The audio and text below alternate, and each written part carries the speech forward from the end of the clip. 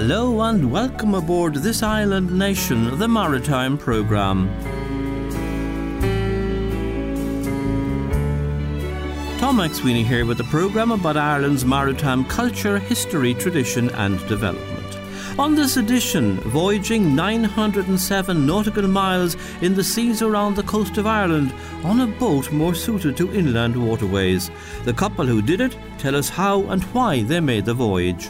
I think just the need for patience and not making rash decisions, being happy to say we're not comfortable with going out in these conditions and waiting for the opportune moments.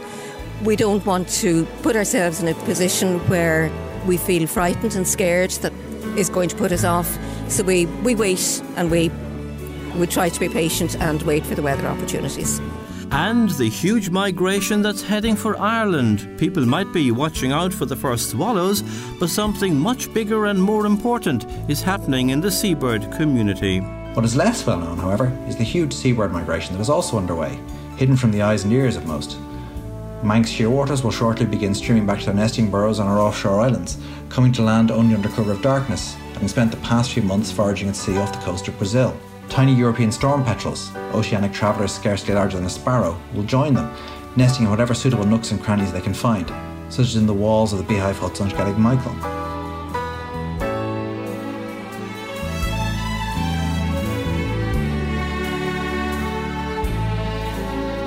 This Island Nation is Ireland's maritime radio programme, a reflective radio show about the sea, coming to you from the studios of CRY 104 FM in Youghal on the East Cork coastline, and bringing together through the community radio network the maritime community around Ireland. From the tiniest of seabirds, who are amazing oceanic travellers, only the size of a sparrow, and they cross the oceans, to the oldest, 70 years of age, birds which once followed fishing boats from Iceland to Ireland. This is the huge seabird migration now underway to our island. An amazing time in nature, as Niall Hatch of Birdwatch Ireland tells us.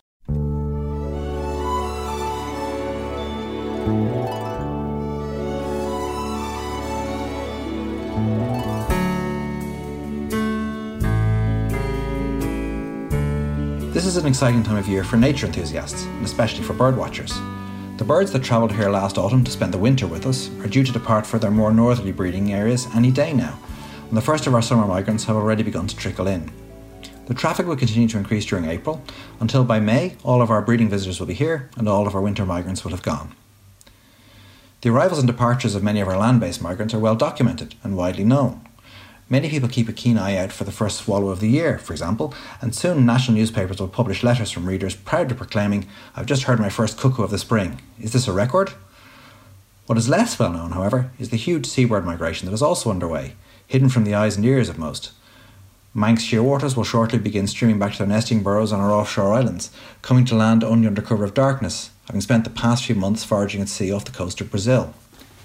Tiny European storm petrels, oceanic travellers scarcely larger than a sparrow, will join them, nesting in whatever suitable nooks and crannies they can find, such as in the walls of the beehive huts on Skellig Michael. More conspicuous will be the fulmars, North Atlantic wanderers that greatly resemble gulls, but which are utterly unrelated to them. They are more closely affiliated to the albatrosses, and have the distinction of being the longest lived of all Irish birds.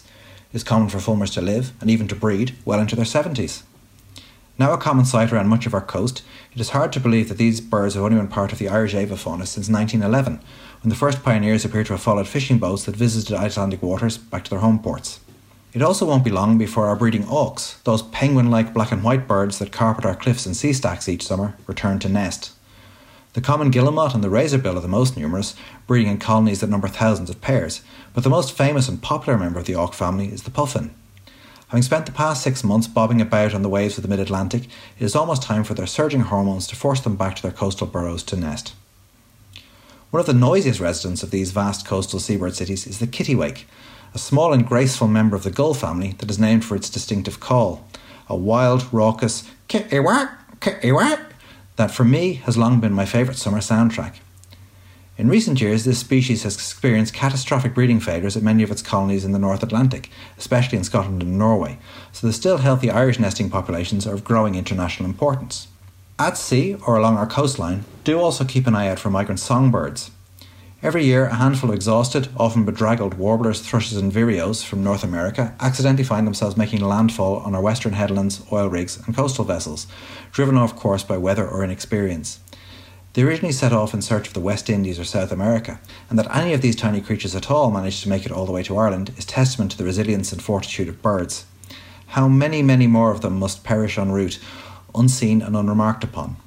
Sailors are often the very first to spot our regular returning land-based migrants too, as many fly in low over the sea or even stop on vessels for a brief respite.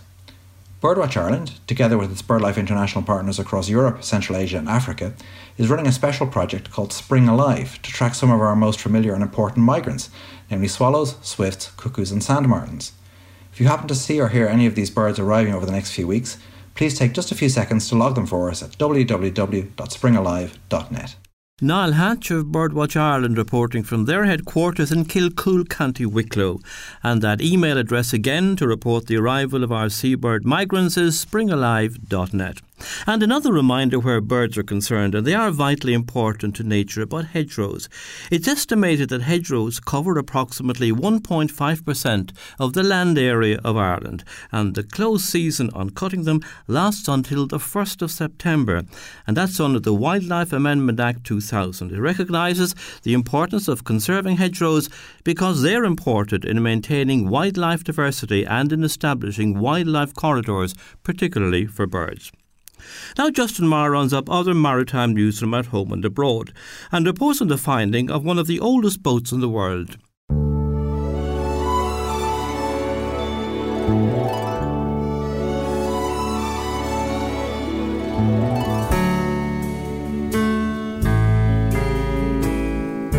One of the most elusive boats from the ancient world, a mysterious river barge that Greek historian Herodotus described nearly 2,500 years ago, has finally been discovered. Herodotus dedicated 23 lines of his Historia to this type of boat, known as a barus, after seeing the construction of one during his travels to Egypt in 450 BC. In his writings, Herodotus described how the long barge had one rudder that passed through a hole in the keel, a mast made of acacia wood, and sails made from papyrus. Modern archaeologists had never laid eyes on such a boat until the ancient sunken port city of Thonis Heracleion was discovered on the Egyptian coast in 2000. It had more than 70 sunken vessels, dating from the 8th to the 2nd century BC. Now archaeologists have identified after intensive research that one of those boats matched the description of the barus.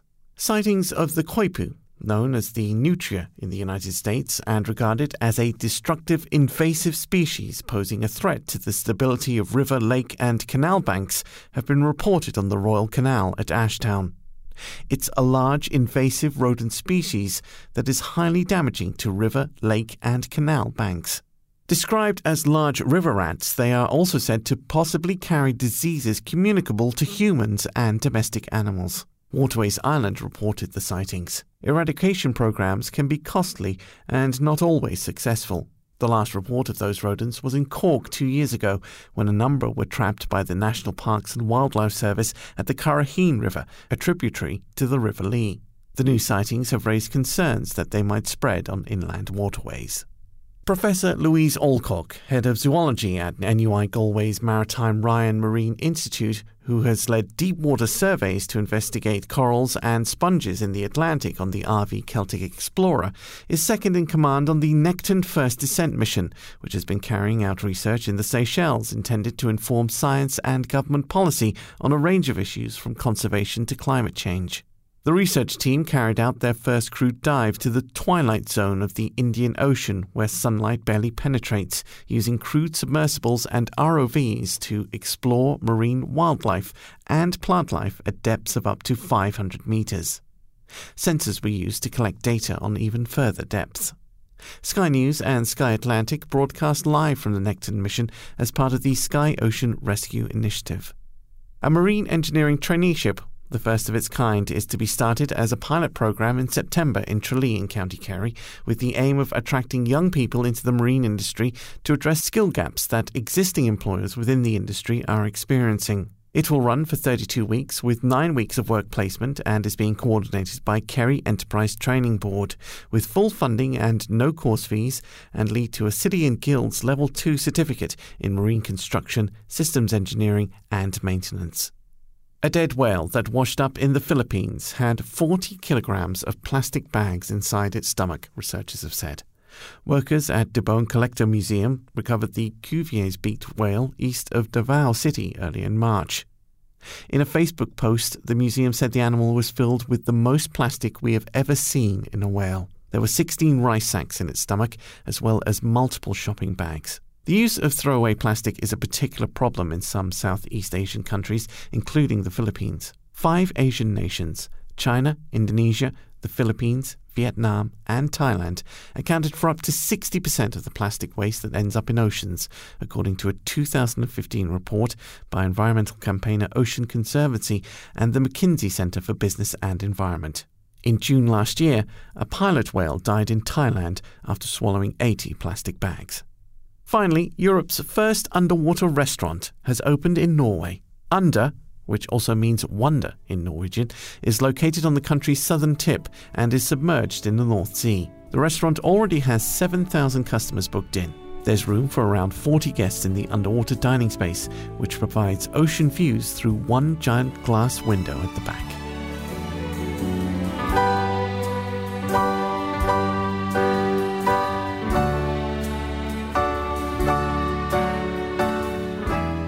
The seas around Ireland are very challenging, so when I heard that a 37-foot motor cruiser, 41 years old, used on the inland waterways, had voyaged 900 nautical miles around the coast of Ireland over a 9-month period, I thought that was an amazing achievement, which is what Paul Scannell and Mary Healy, the couple who did it with a small boat of 37 feet when you think of it. But they described their voyage anyway to Irina Setkovic of Cathlone Community Radio.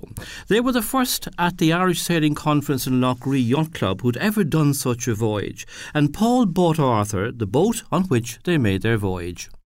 I bought a boat in Holland in 2006, and then I retired from work in 2007, and I took up boating for the first time. Prior to that, all I had ever done was 3 rental weekends. So now I had a new boat. My family weren't quite enthusiastic about sailing. So my good friend and colleague from work, Mary Healy, joined me, and we became a team on Arthur, our Broom Ocean 37. And initially we cruised on the inland waterways here in Ireland, including Loughrea, Lough Derg. And then every summer we started to go down the coast, just initially to as far as Kilrush, and then to Feenet, and then to Dingle, and then we started to go further. Mary, how was that experience for you? What was your previous sailing experience? And tell us a bit more about the boat itself. I didn't have any previous boating experience. I was raised near Lough Cullen in County Mayo, so I would have done a little bit on angling boats, but just on the local freshwater lake. In terms of Arthur, 37 foot, 41-year-old Broom Ocean 37. It has a very spacious saloon area, and it has a forward cabin and a cabin to the stern, and a nice little galley area where we have cook our meals and look after ourselves in that respect. The boat was designed for coastal cruising, although it's primarily been used on the inland waters, but it is a coastal cruising capable boat. And we had been cruising down the coast for the previous 12 years, and this year, last year I should say, Mary retired, so it meant for the first time we didn't have to be back home by the middle of August, and we were able to continue. So we planned it during the winter of 2017, and we set out on the 27th of June, and we cruised down through Ardnacrusha, in past Limerick, down to Kilrush, and then we set out on our coastal cruise on the 27th of June from Kilrush, and we went along the southwest coast from Kilrush to Dingle, from Dingle to Lawrence Cove, from Lawrence Cove to Sherkin Island, from Sherkin Island to Kinsale, from Kinsale a short little hop up to Crosshaven, and then a long hop of 70 nautical miles, about 8-9 hours, to Kilmore Quay.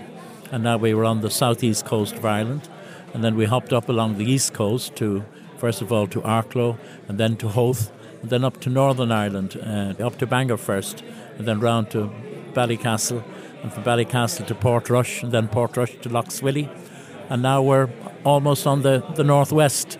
So rough spot there because you've the Atlantic comes in and it pummels the entire west coast, western seaboard. So it's a different kettle of fish as far as the sea state is concerned, much rougher.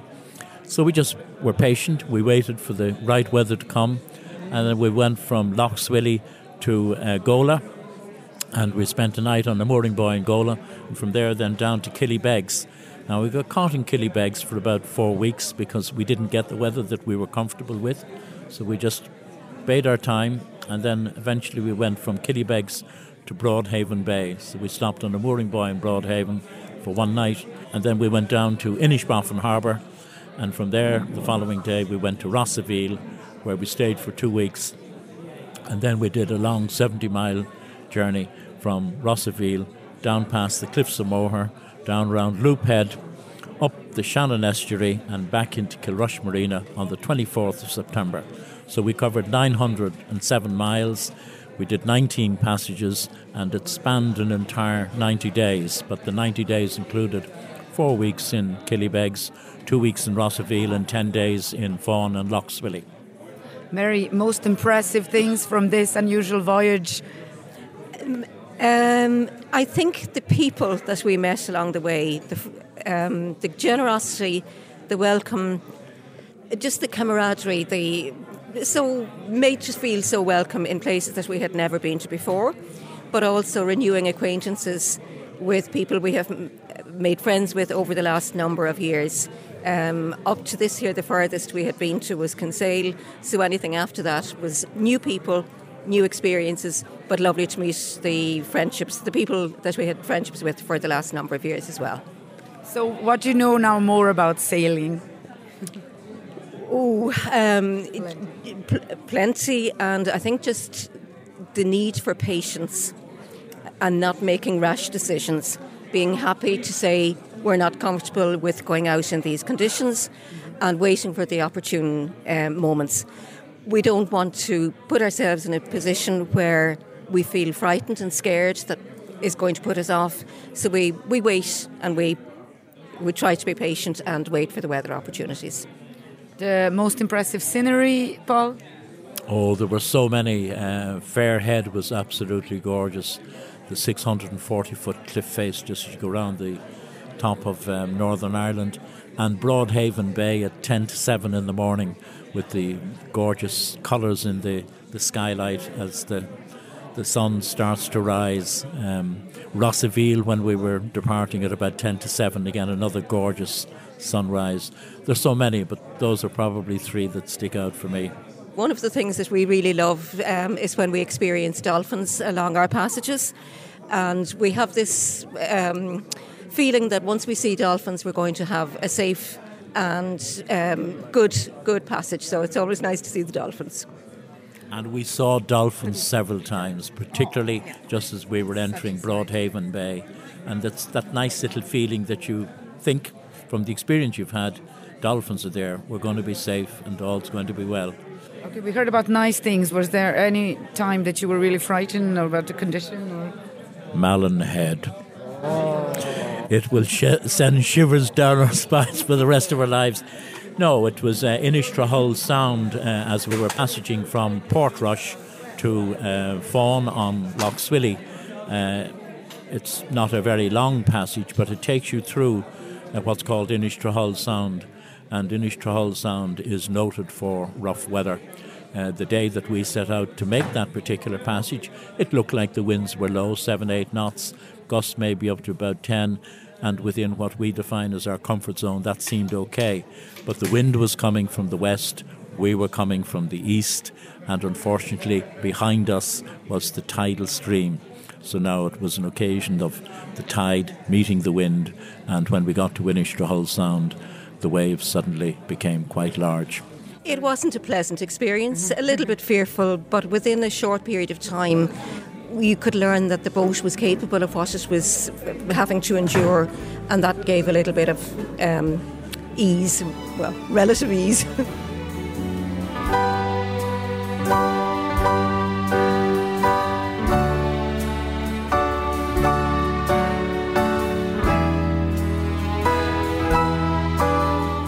Mary Healy ending the story of the voyage of Arthur, aboard which she and Paul Scannell voyaged from inland waterways to the coastal waters of Ireland. A wonderful achievement on 37 feet of boat, more suited to inland waterways.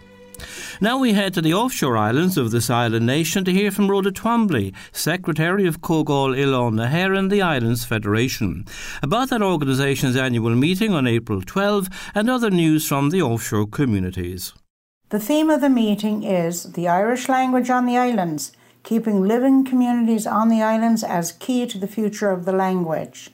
As well as the formal AGM, confirmed speakers are Minister of State Sean Kine, Eamon O'Queeve TD, the Irish Language Commissioner Ronan O'Donnell, as well as Daithí Moore, an expert on the Blasket Islands. Daithí will give a talk on what happened on the Blaskets in the 20th century and ask the question, what lessons can be learned from their decline in keeping island communities viable? There will be open discussion on this topic, as well as other issues and challenges facing our islands. Please see the Comhghail Facebook page for details. Big congratulations to Bear Island Radio, who had its first live 3-hour FM broadcast the 24th of March. The podcast is currently on the Bear Island Community Radio Facebook page. They also broadcast Mass on St. Patrick's Day around the island on FM and around the world on the internet. Bear Island people listened in Derrycrevan to Ardaha, from Australia to Argentina, and from Madeira to Malta.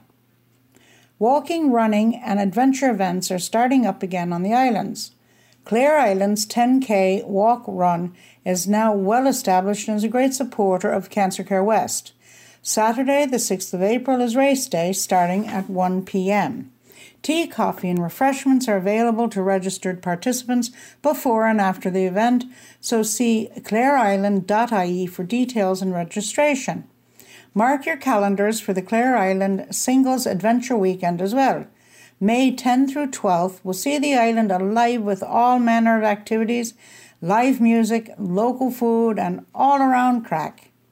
The big running event on Inisheer is on April 13, Easter Saturday. You have a choice of 3 races, the 16K Adventure Run for the fit and hardy, the 10K Road Run, or the Twisted 7K Run, which is full of hilly terrain and grassy byways and celebrates the 7th year of the event.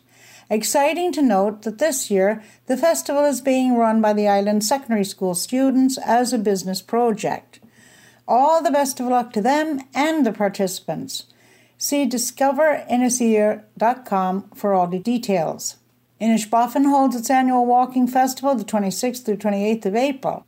Whilst there, you can enjoy not only stunning walks, but learn about the local built and cultural heritage and join a trip to Inishark. I'll report on the AGM, plus lots more events, in my next Islands News contribution, but for now, it's Sloan from the Islands. Next, angling on the rivers, lakes and estuaries of Ireland, and the latest news reported by Miles Kelly of Fisheries Ireland. We're into April now, and as water temperatures continue to rise, fishing of all codes is picking up. Salmon are being reported from a good number of rivers and lakes. Lough Curran, the Lough, Killarney Lakes and River Flesk and the Feel and Kerry are all off the mark. In Cork, the Munster Blackwater and Lee have reported fresh salmon, while up in Connemara, Lough Ina, Kylemore and Delphi are producing fish. Over on the east coast, the Boyne has seen at least 1 salmon cotton released, and of course there are still fresh fish coming from the Moy and the Drowse. A new initiative, the National Salmon Scale Project, needs citizen scientists to help collect data which will help researchers understand the challenges which salmon are facing today. The National Salmon Scale Project aims to collect vital information through fish scales taken from angler-caught salmon and sea trout. Scales are a fascinating record of a fish's life. One scale can reveal their age, where they've travelled in the vast Atlantic Ocean, and the experiences they had along the way.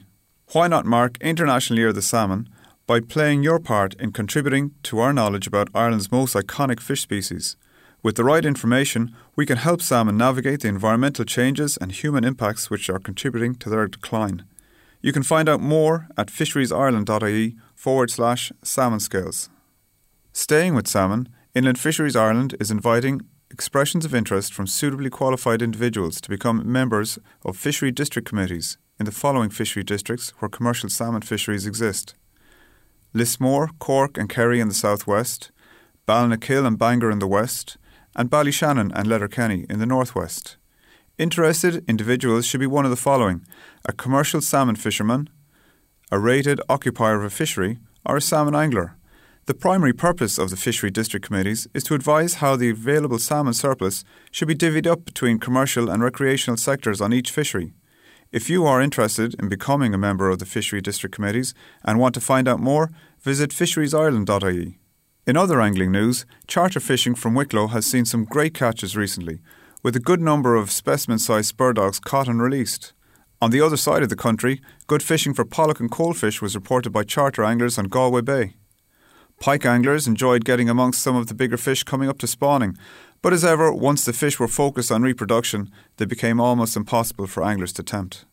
Trout anglers have been getting some decent fishing on Loch Sheelan, where fish to 8 and 9 pounds have been reported.